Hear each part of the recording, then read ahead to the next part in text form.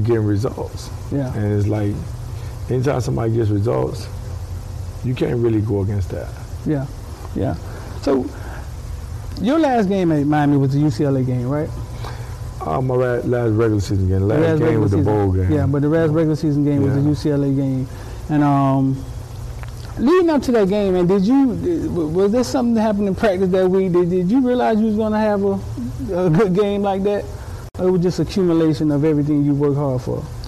No, it was like, a lot of times, a lot of things line up, and leading up to that game, you had the other running back get suspended, so he can't play. Right.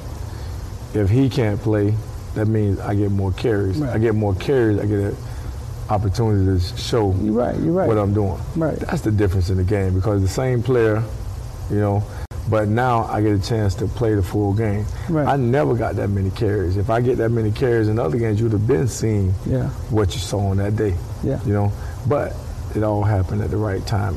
You know what I'm saying? Because, by a player getting suspended or a player not being eligible to play, it shifts the load to the player that's actually eligible to play. Right. And being that I'm the player, now I get a chance to say, hey, look, now the world get to see what's up. So they handed you the ball more that game. You got the ball. Yeah. I think you were Najee, right? It was you and Najee. But you got to think, everybody look at it like, oh, well, this is your coming out part. It's like, hey, this is the first time I got a chance to carry the ball. I never had that many carries. It's